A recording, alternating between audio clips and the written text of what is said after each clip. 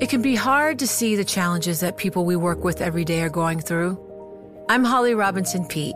Join us on The Visibility Gap, a new podcast presented by Cigna Healthcare. Download it wherever you get your podcasts. You know success when you see it.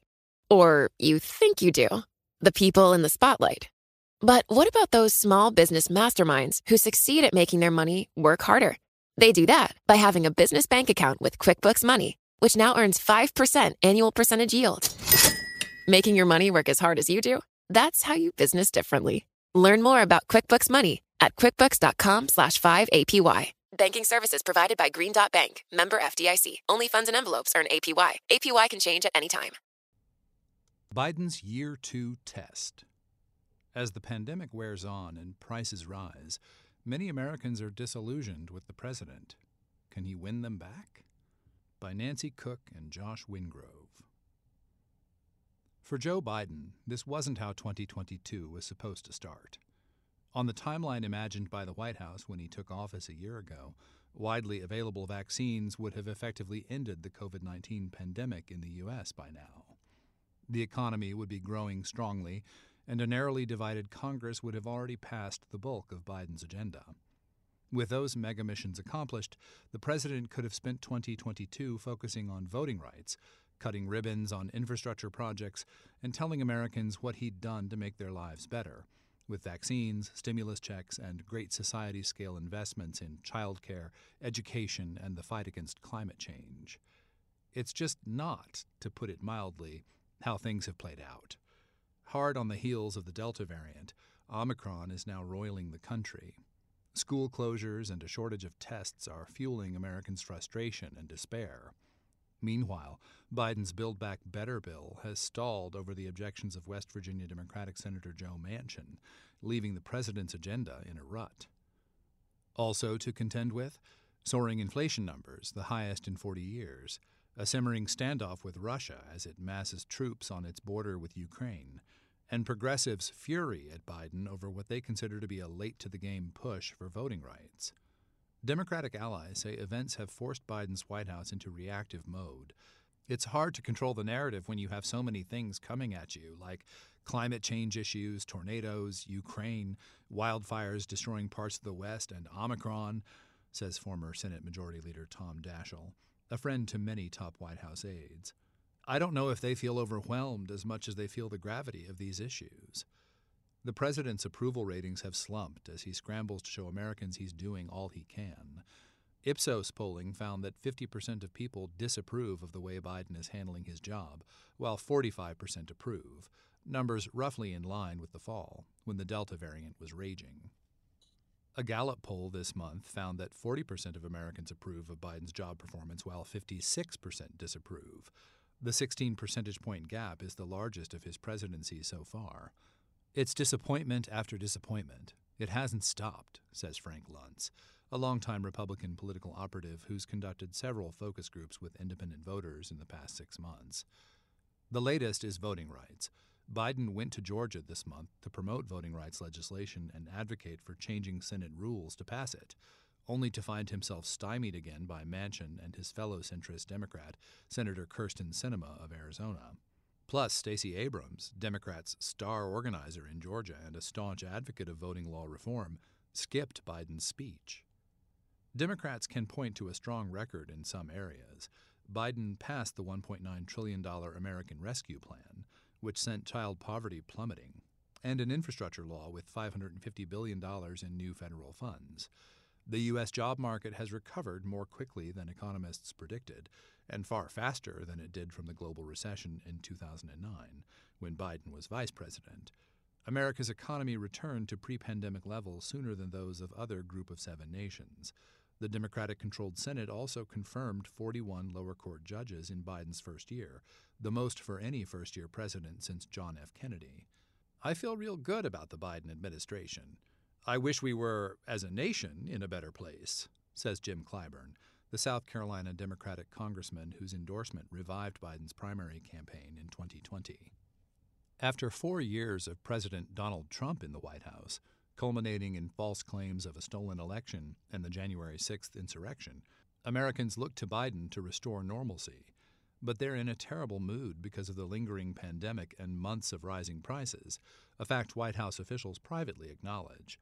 The question is whether the pandemic, inflation, supply chain glitches, and labor woes can be tamed, and if that can happen in time for the 2022 elections.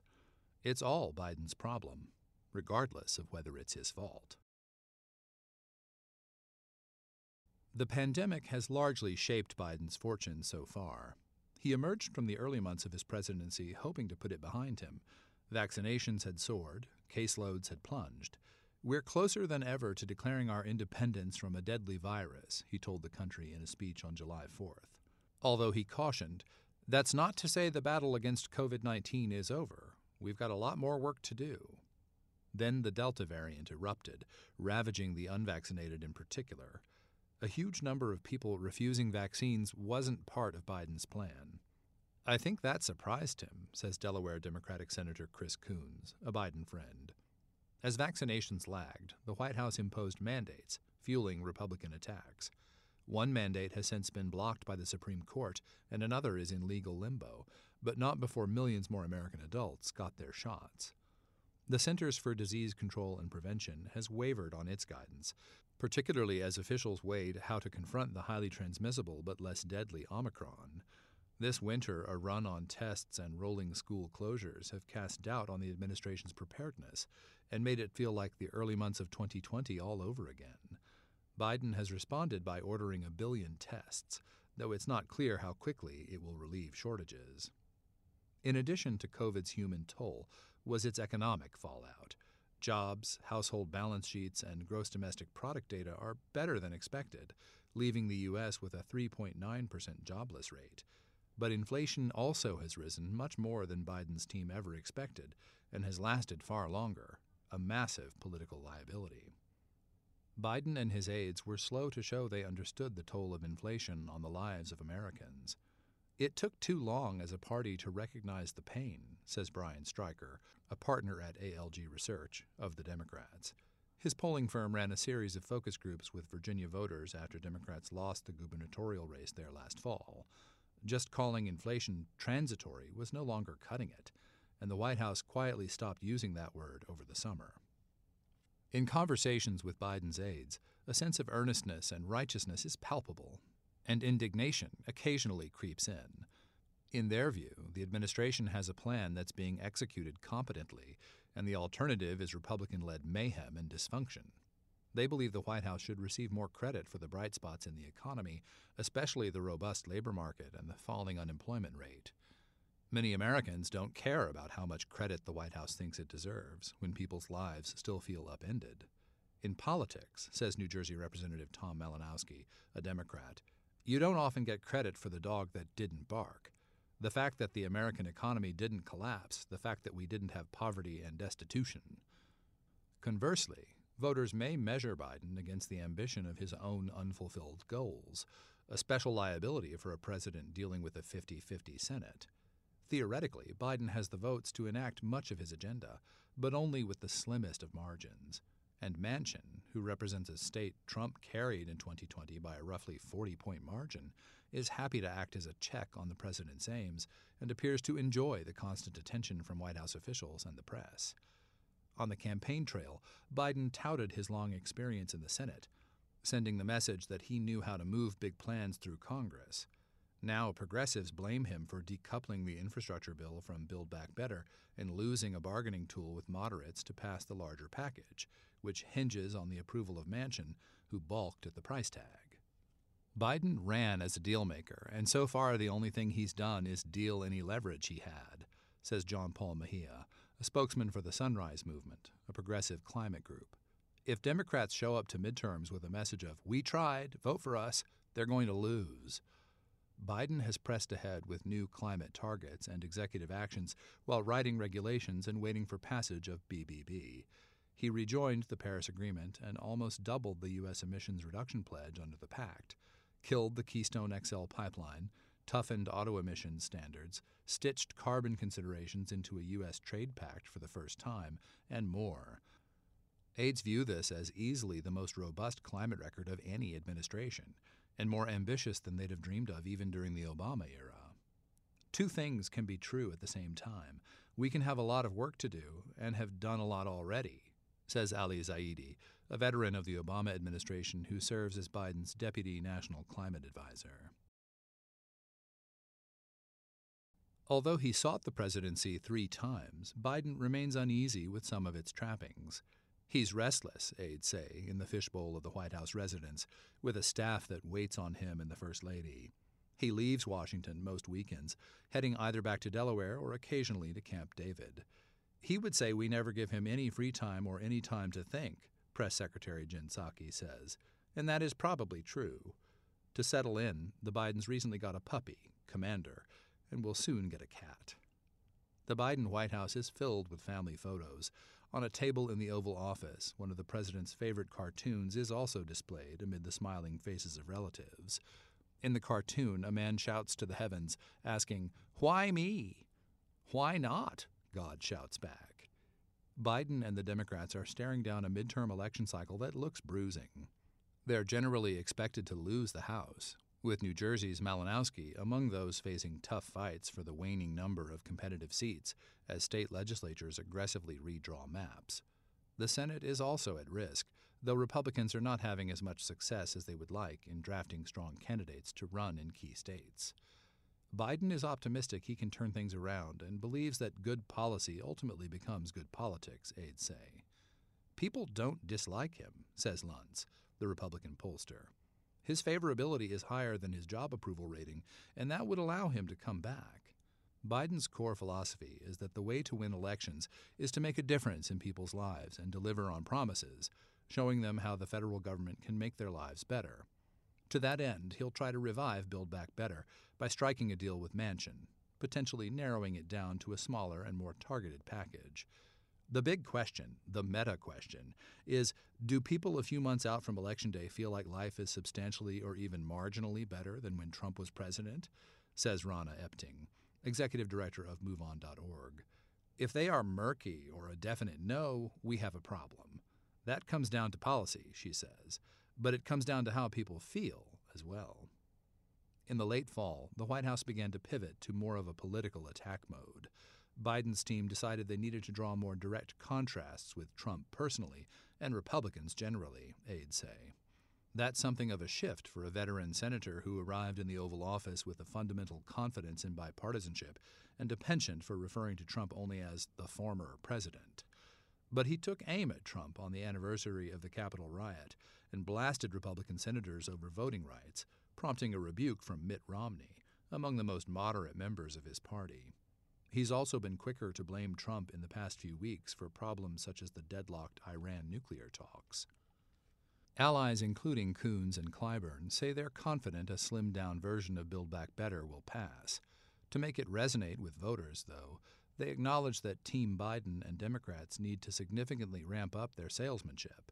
We will do so much better to the extent we focus on a few concrete ways that what we're doing helps middle-class Americans, Coons says. What I think didn't work was talking about the numbers and talking about a massive bill or a transformative bill. Whatever happens with BBB, the administration will spend much of this year rolling out funding from the infrastructure law, which was supported by only a handful of House Republicans. Every voter in the country needs to be reminded of that, again and again and again, Malinowski says. Biden aides acknowledge that the president is frustrated, in particular with the COVID testing shortage. Joe Biden tends to take a long view on most things, White House senior advisor Mike Donilon says.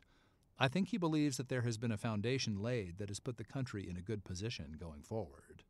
A senior official maintains that the administration has painstakingly set the groundwork for further economic recovery and is ready to handle new flare-ups of COVID.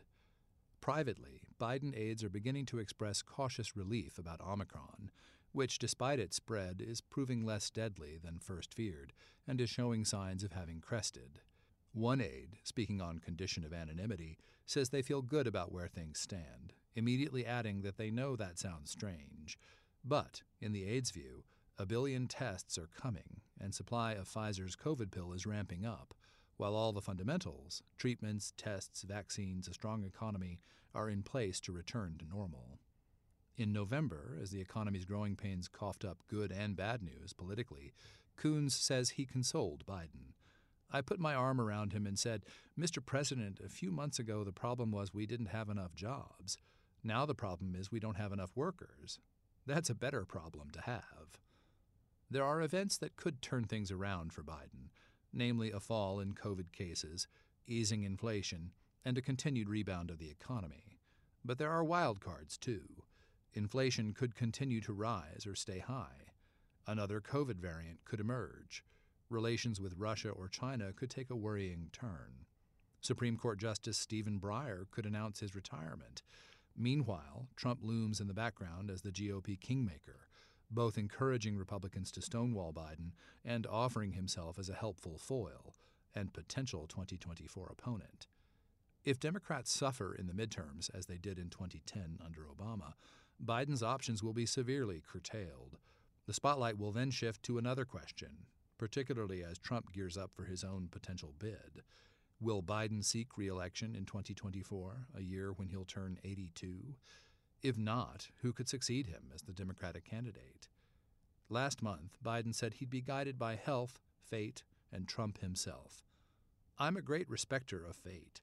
Fate has intervened in my life many, many times," Biden told ABC when asked if he'd run. "If I'm in the health I'm in now, if I'm in good health, then in fact I would run again. And if Trump ran? You're trying to tempt me now," he said. It can be hard to see the challenges that people we work with every day are going through. I'm Holly Robinson Peete. Join us on The Visibility Gap, a new podcast presented by Cigna Healthcare. Download it wherever you get your podcasts. The countdown has begun. From May 14th to 16th, 1,000 global leaders will gather in Doha for the Qatar Economic Forum powered by Bloomberg. Join heads of state, influential ministers, and leading CEOs to make new connections, gain unique insights, and uncover valuable opportunities in one of the world's most rapidly rising regions. Request your invite for this exclusive event at QatarEconomicForum.com.